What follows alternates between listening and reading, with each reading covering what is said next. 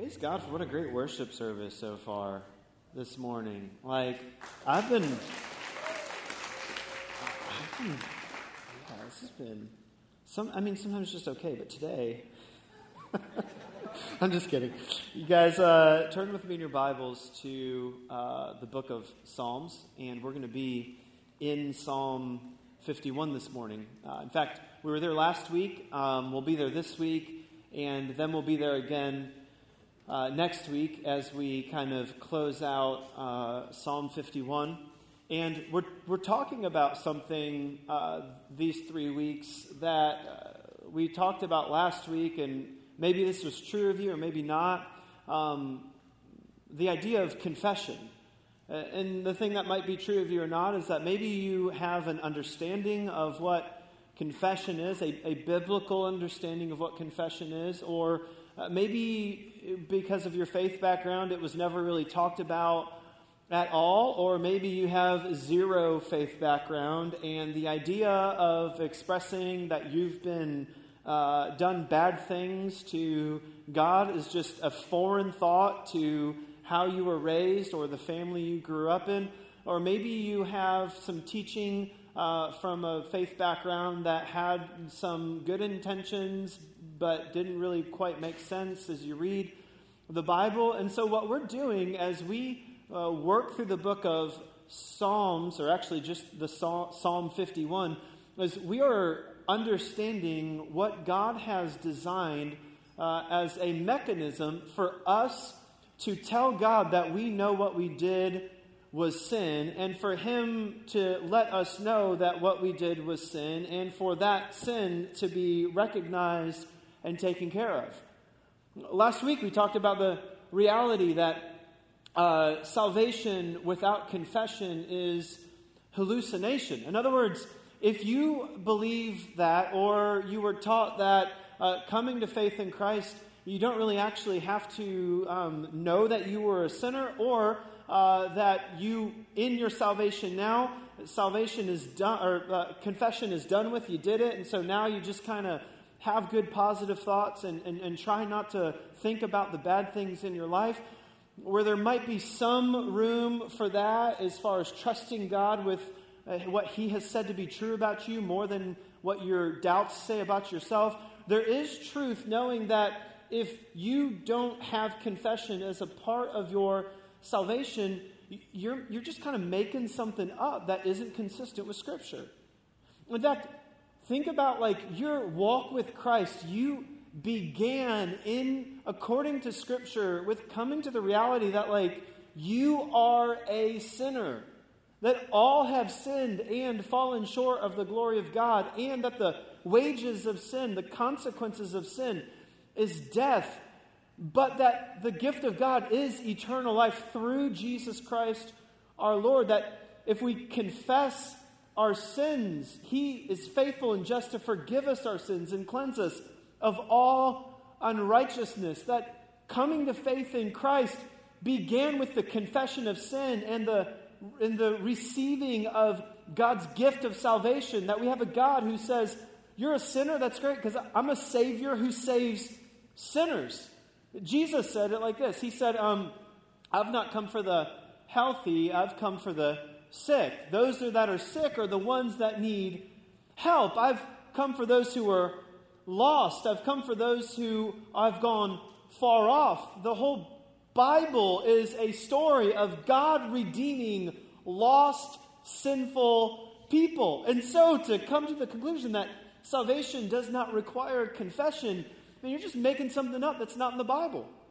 But with that, salvation with confession, last week we said, is how we are sanctified. It is sanctification. It's the process by which we not only begin as a follower of Christ, but we continue to become more and more like Jesus as a follower of Christ. There's a process in our life as a Christian through confession that as we walk in our life, we realize that we have sinned, or we have been sinning in a way we didn't even know we didn't know, or our sin is deeper than we're even aware, and we now have a mechanism to give that over to God, to be more like Jesus in that, and that is the mechanism of confession. In fact, I said this and I wrote it down this week, so I didn't botch it like I did last week, but C.S. Lewis has been really helpful in his writings for me coming to this truth reality from Scripture. He says that the true Christian's nostril is to be continually attentive to the inner cesspool. And if you're a follower of Christ, as you go on longer and longer, you realize, like, man, I had no idea how messed up I was when Jesus loved me. Like, I understand, yeah, I was an enemy of God, and God loved me even when I was a sinner. He died for me, and I was dead, and now I'm alive, and things that we sometimes become accustomed to hearing, and so it begins to lose its weight. But the truth is, as you continue as a follower of Christ and think like, man, there was way more behind that lie than I thought. Man, it was way deeper than I even imagined. When I was like 16 years old, I did a lot of dumb stuff when I was 16 years old, but this is one of the things. I had my license for about 3 weeks, and I thought I was cool. I was, my mom, a new skate park, I grew up in Florida, surfing and skating, so a new skate park had opened up in St. Augustine, and 3 weeks after getting my license, I said, Mom, can I just take some friends down? You know, we'll be back by 5 o'clock. It'll be okay. And so I begged her, and she said, okay. So she handed me over the keys to a 95 Ford Windstar, which was sweet, right? It's a minivan, which now, like, I want one. But back then, I just wanted to drive anything. And so I was super excited about that. It had a thing where you push the button and the door opens all on its own, which was awesome. And so I got this white Windstar, and we headed down to the skate park. And on the way back, long story short, I had to get over, and so I just went, I just went fast for a little bit and got over, and then got on the interstate. And then in my rearview mirror, I saw these blue flashing lights, right? Now, y'all know what happens when you see blue flashing lights in your rearview mirror. It doesn't matter if you're like parked in the Walmart parking lot. You hit your brakes, just try to slow down and check your speedometer. Like, you can know I'm not speeding, and nonetheless, it makes you kind of check. And so I got pulled over, and they were obviously coming for me, and he kind of began to edge behind me, well, I'm really getting pulled over here. It was my first time getting pulled over, and so I pulled over, and I was trying to remember, what am I supposed to do? I don't know, I pulled my license out, and so the officer walked up, and I know I give cops a hard time, but I do. I do love our police, and I'm thankful for them, and I'm thankful for state troopers. He pulled up, and I rolled the window down, and I'm asking my buddies, I'm like, what do I do? And how do I get out of this? And they were awesome. None of them had licenses. But they said things like, tell them you're going going with the flow of traffic. That seems to be a thing you say. And so, they can't possibly pull you over if you're going with the flow of traffic. Or just tell them, you were going only 8 over. Because apparently you can't get a ticket if you're only going 8 or 9 over. I don't know. And so these are things teenagers tell themselves, and we still tell ourselves today. And so as the window went down, the trooper said license and registration, and I said, "Here you go, sir. I'm so sorry." And she said, "I'm gonna. Do you know why you're speeding?" And so I figured, that was strike one. Just called the man a sir. So that didn't work out well. And so I said, I didn't know I was speeding. And she said, well, how fast do you think you were going? And I knew how fast I was going, right? We all know how fast we were going. And so I did the math. I think it was 45-mile-an-hour zone. I think I was only going 53. I was going 53 miles an hour, the 8 over rule. And so she said a little bit higher, 54, a little bit higher. This is I'm in ticket zone now, apparently, in my mind. 55. She said a little higher. I said, man, I don't know. She said, okay, well, I'm going to tell you what. I'm going to go back to my car, and I'll be back, and you think about how fast you went. And if you're right, you just try to guess. And so she went back, and I didn't know what to do. And so we were talking like, how fast do you think we should say? If we say we really were in trouble, if not. All right, so then she came back and she said, how fast do you think you're going? I said, I'm 65. And she said, yeah, that's close enough. I'll go ahead and write you a ticket for 9 over. Have a good day. Now, I tell you all that to say, I went home and tried to hide it from my parents, and then a letter came in the mail, and something about going to court. I don't know. And so I had to go with a guardian. And so all that to say, the reason why I tell you that is just examine my sin for a minute. Like, examine just for a second my 16-year-old self and all of the things that had to be true or not true for me to be pulled over, and then on top of that, to continue to dig and dig and dig and dig. You see, when we begin to examine our own sin in our lives, when we grow as a follower of Christ, or when you grow as an adult in every other area and you realize I didn't even know what I didn't know, and what was driving me, the reason I was doing the wrong thing is because I was wrong.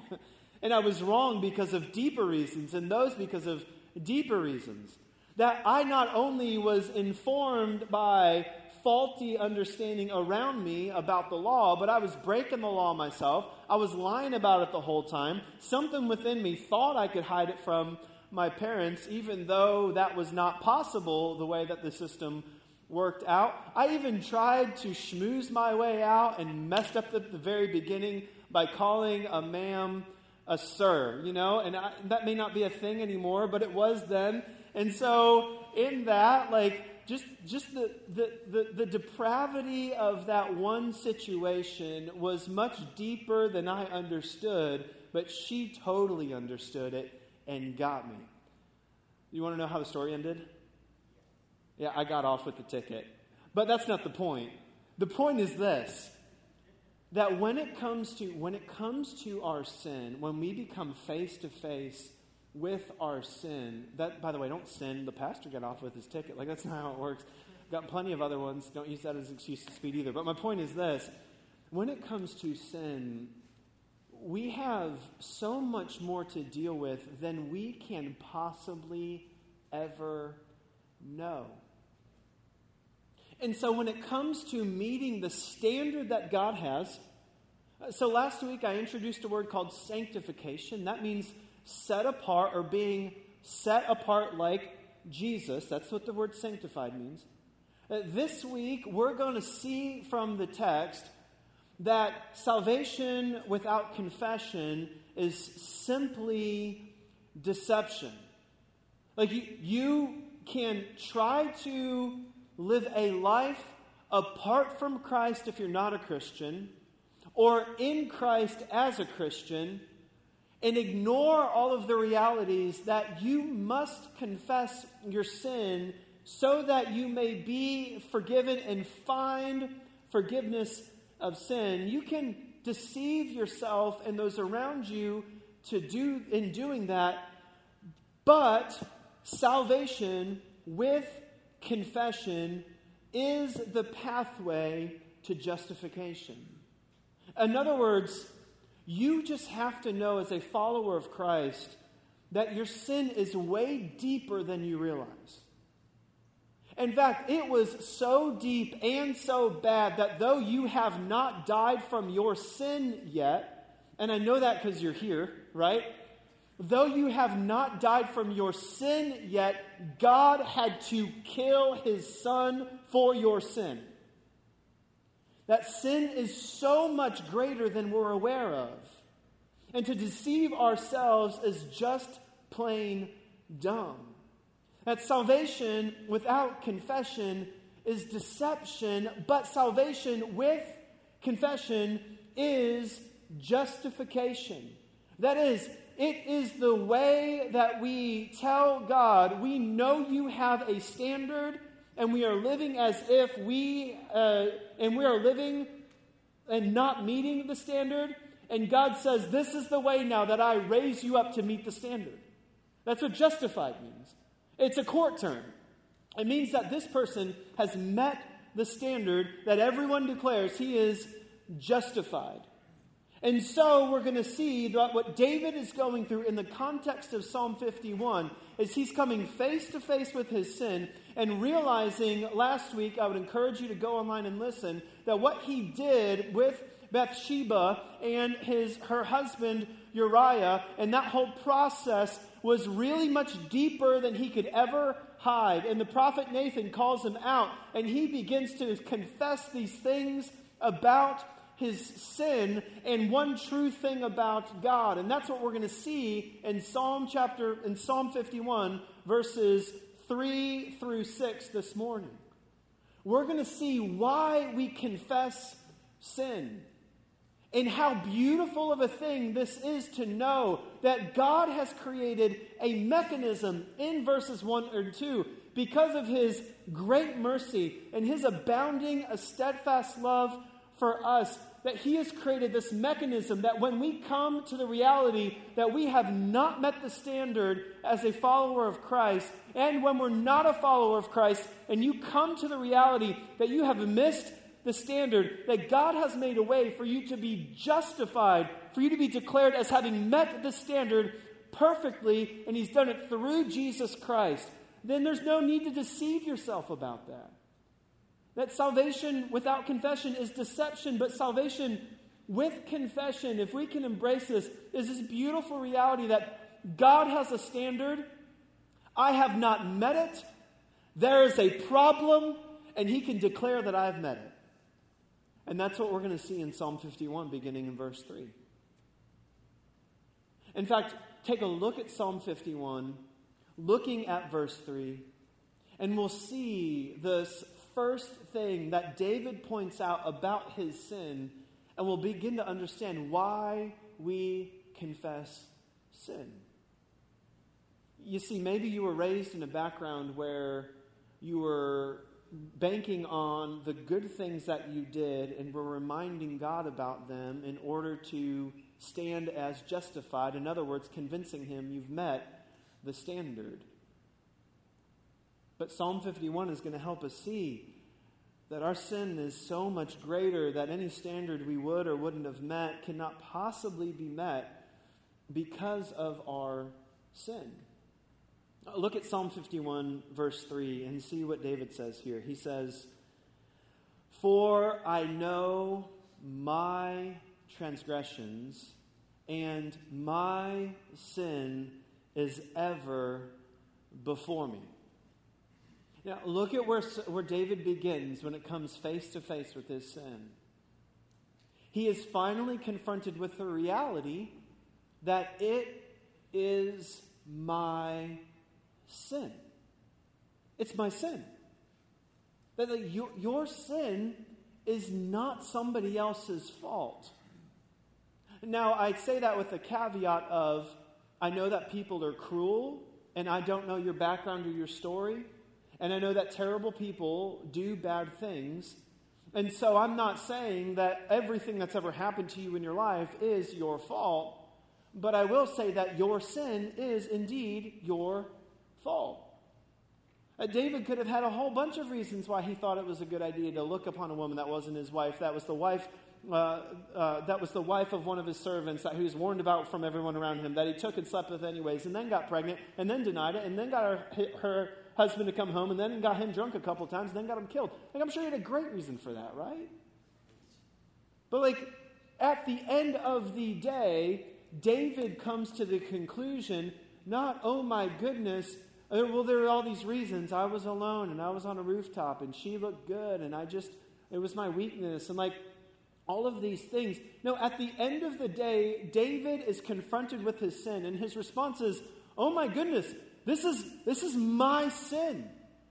I'm not innocent of this. And this is really hard for us. I mean, just being honest, this is hard for us as followers of Christ. Like we live in an age where we ought to have an opinion about how and why we did what we did, and it is right, and you can't tell me I'm wrong. But when it comes to sin, what you think about what is right and wrong does not matter. What God has declared is right and wrong is all that matters. It is His standard. David says, it is my sin. And here's what David's doing and what we have to come to when it comes to confessing our sin. Listen, y'all, when it comes to our sin as followers of Christ, we just can't simply pass the blame. Like, we don't get to pin that on others.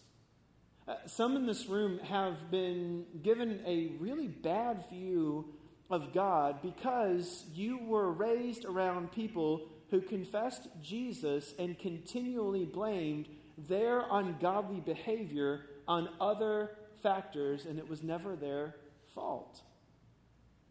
And you've just got to know the beautiful biblical reality that your sin is yours is going to be so good when we get to verse 6. In fact, on top of not only the fact that it's your sin, we're going to now have even 3 more kind of dark ideas about sin. So you just got to bear with me till we get to verse 6. Can you do that? If not, it's fine. But I'm going to do it anyways. But, just bear with me till we get to verse 6. But the first one is heavy. Your sin is your sin. Imagine in that scenario with the state trooper if I said, well, Dane in the back was telling me I could speed. That would be fine. I still have to pay the ticket. Or should have, right? I mean, just like, it doesn't make any sense. It is indeed your sin.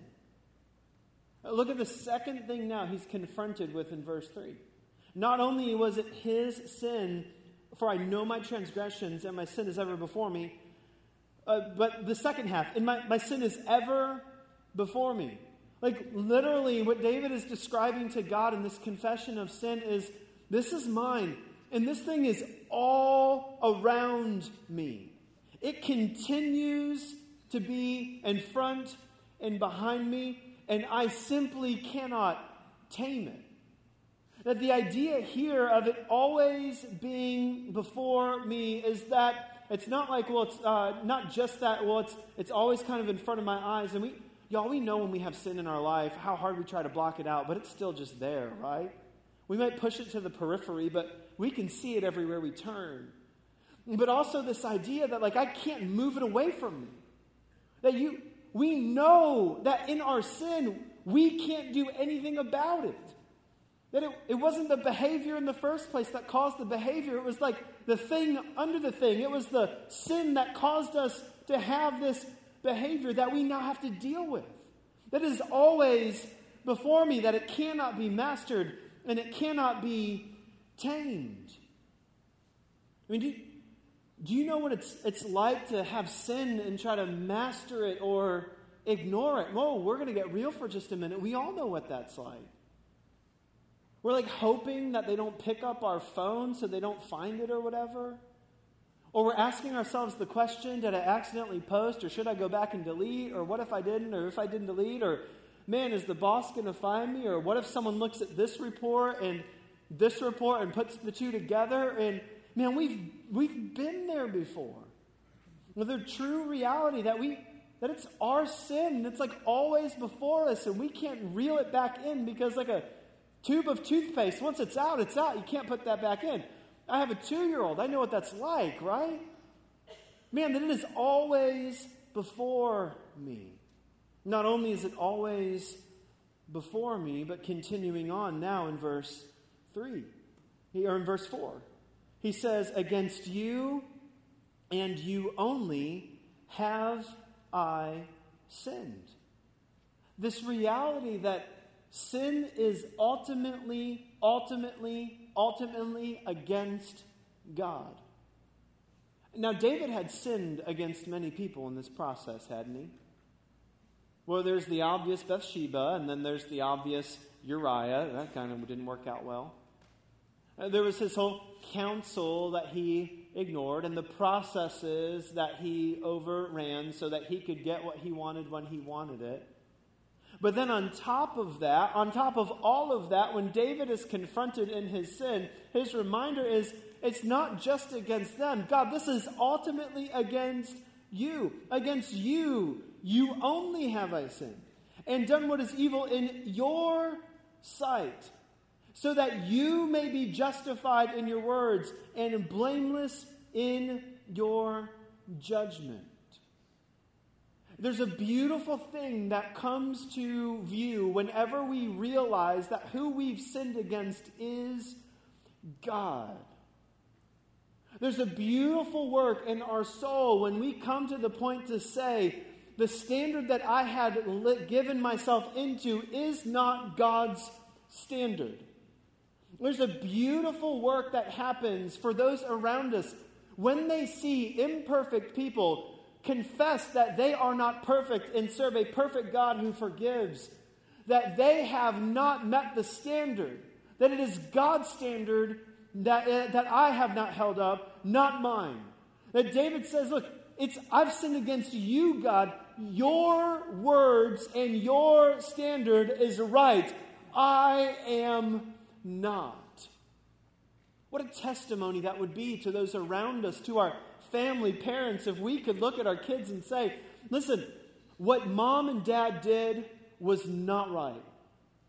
That is not God's standard. You got to know I failed to miss that mark. I was wrong. God is right. You still need to honor and respect me. But I was wrong and God was right.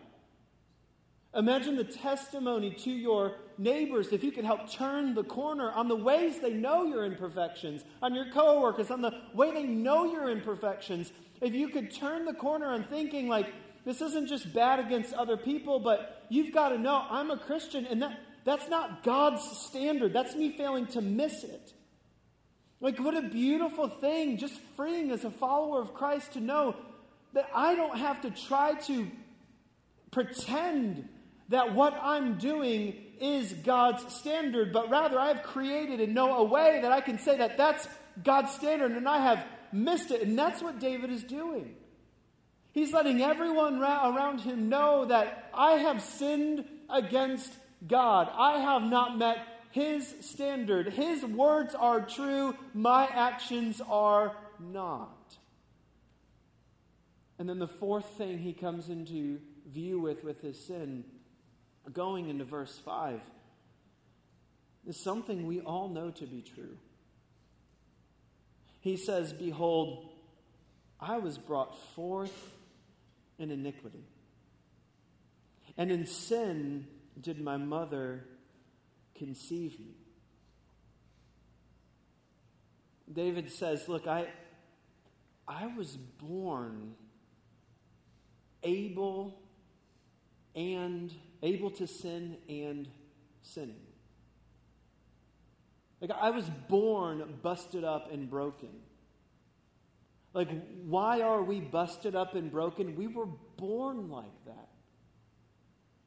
What experiences you had growing up may have shifted so much in life, but the end reality would still be that you would sin. And so what do we do with this? Like, what does David do with this? These beautiful, horrible, ugly, overwhelming truths that what I've done is my fault. It's my sin. I've missed the mark.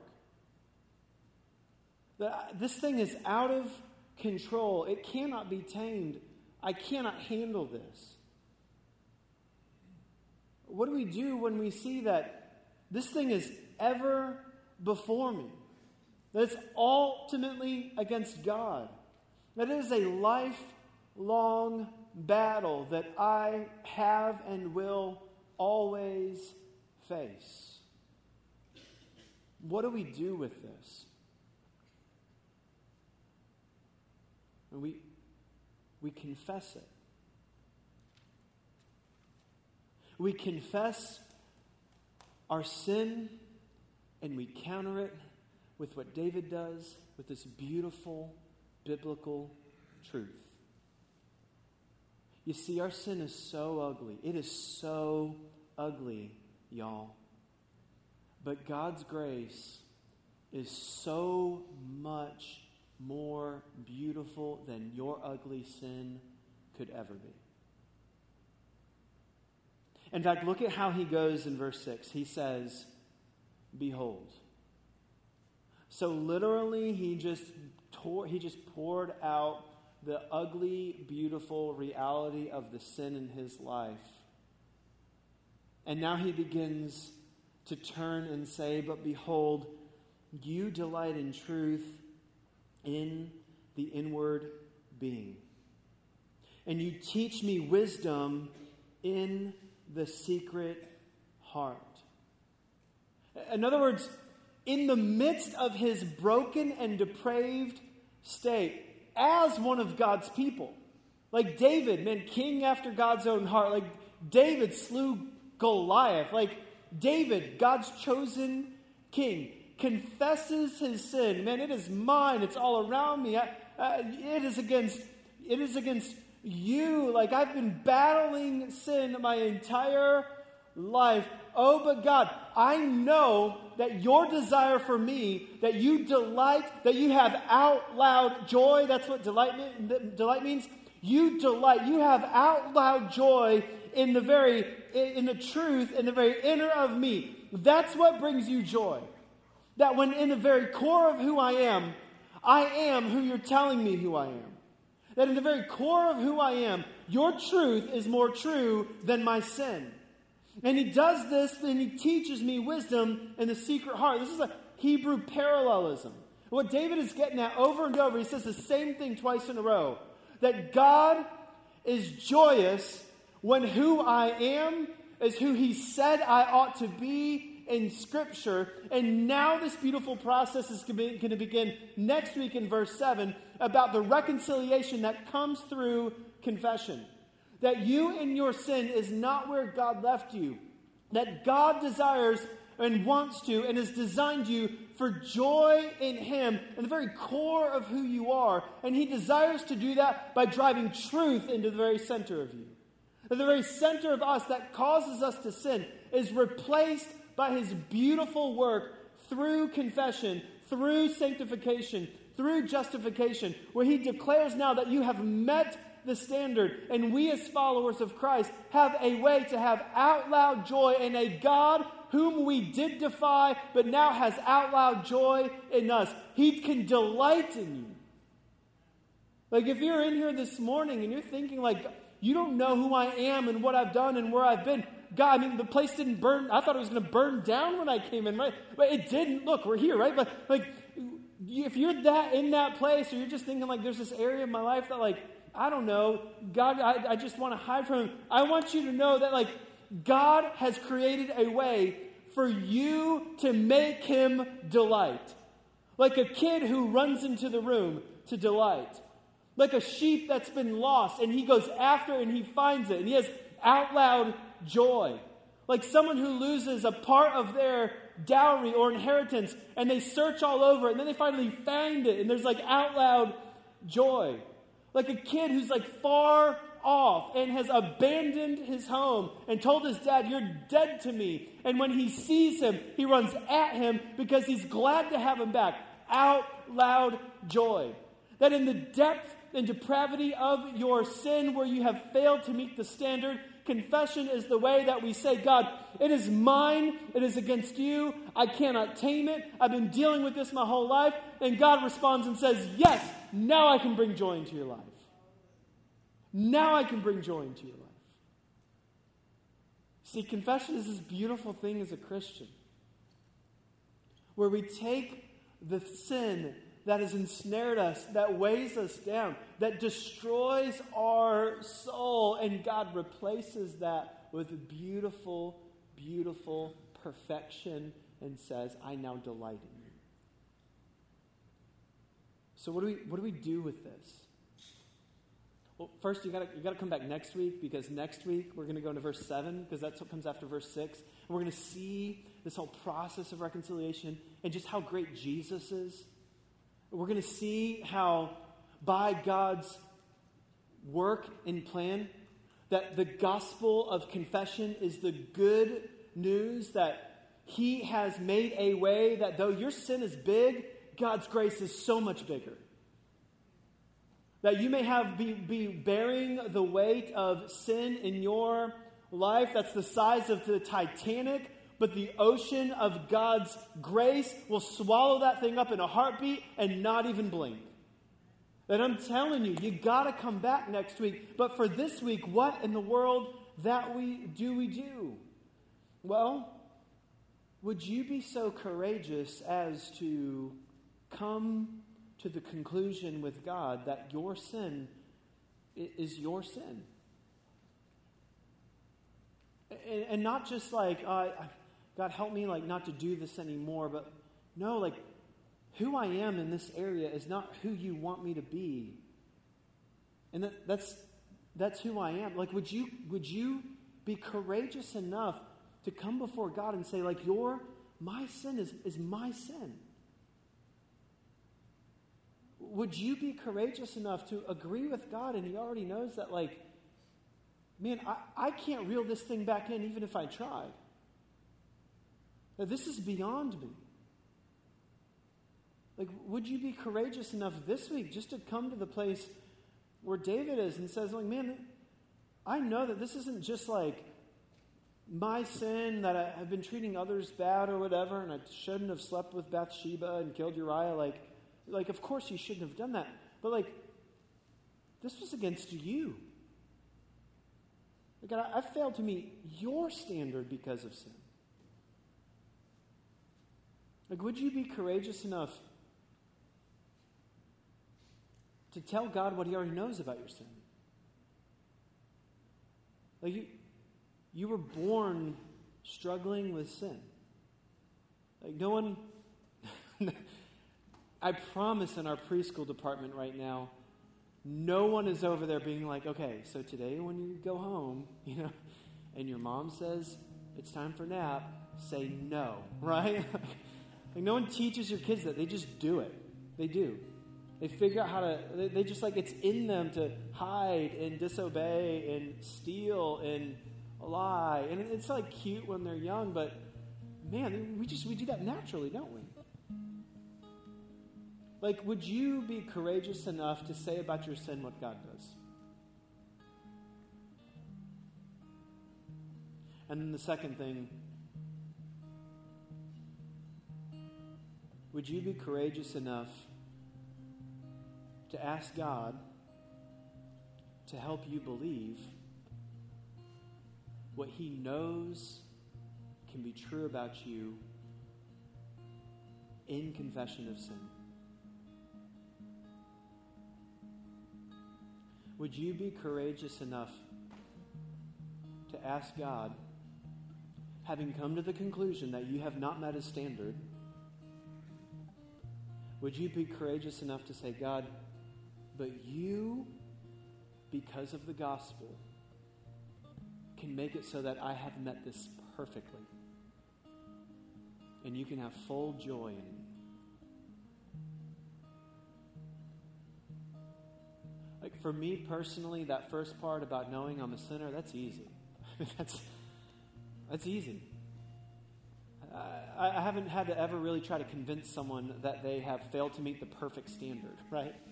It's easy. One question, are you perfect? No. Bam, failed to meet the standard. The really hard part is that second part.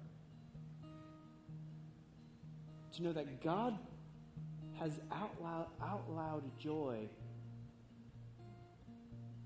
in the very core of who I am, when the truth is in the core of who I am, and He has created a way for me to have that. He does that. He does that through the gospel. So with every head bowed and every eye closed, let's go to the Lord and respond for a bit. We're going to sing one more song, then we'll have some announcements at the end. But if you're a follower of Christ, I'd ask you, would you be courageous enough to agree with God about your sin? What He knows about your sin. That it's yours, it's out of control, you can't tame it. You've been dealing with it since you were a kid, that it's ultimately against Him. And then turn the corner and say, God, now help me believe that you, even in this that I try to hide and ignore, man, you can see me, and you do see me because of Jesus as having met the standard perfectly. If you're not a follower of Christ, I'd ask you the same questions. If today you would say that I'm realizing for the first time, I have sinned against God. Easy question. Are you perfect? No. Great. You have sinned against God. Welcome to the group. And for the first time, you're realizing, goodness, I can't do anything about my sin, even if I tried. I try to do good, but the bad is still there. Man, I need something even greater than my ability.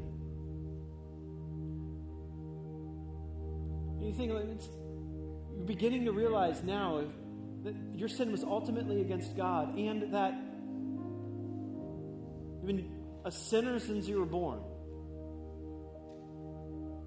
Every age and stage of life, it just maybe looks a little bit differently or whatever, but you've been a sinner since you were born. I want you to know, if that's you and God's opening your eyes and ears to see that for the first time, that there's now this beautiful truth that God has made a way for you to be declared as having met His perfect standard. It's that fancy word, justified. And here's how He does that. I'm going to share with you what Christians in the room know, and I hope that you would hear this. That He, Jesus, this is God's plan,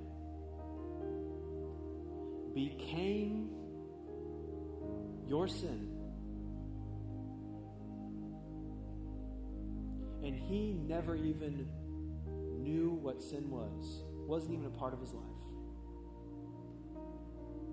So that He became sin who knew no sin, so that we might become the righteousness of God in Him. Oh man, Tim, another big word, right? Righteous, it's another word. It's related to justification. It means meeting the standard. So maybe let me paraphrase it like this. That if you're in here today and you realize you're a sinner, I want you to know that God has made a way for you to be seen as having met the standard by sending Jesus to become your sin so that you could meet the standard in Him. He swapped places with you. You see, David comes to the conclusion that, man, God is holy and He delights that for me, but I'm not holy, and that's a problem. And next week we're going to see that the problem is solved through Jesus Christ, but I don't want to wait till next week. This week, this morning, if you are in here and you've never given your life to Christ, would you take a moment to tell God that you are a sinner and He'll agree with you? Would you ask Him to forgive you of your sin, and He will? And believe on Jesus Christ to be saved. If that's you, as we sing this last song, I'll be up front. Gary will be up front maybe. I'll be up front for sure.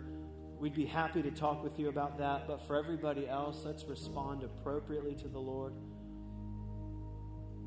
Coming to the place where we can confess our sin and walking out of here more in love with Jesus and more like Him than when we came. Let's stand together.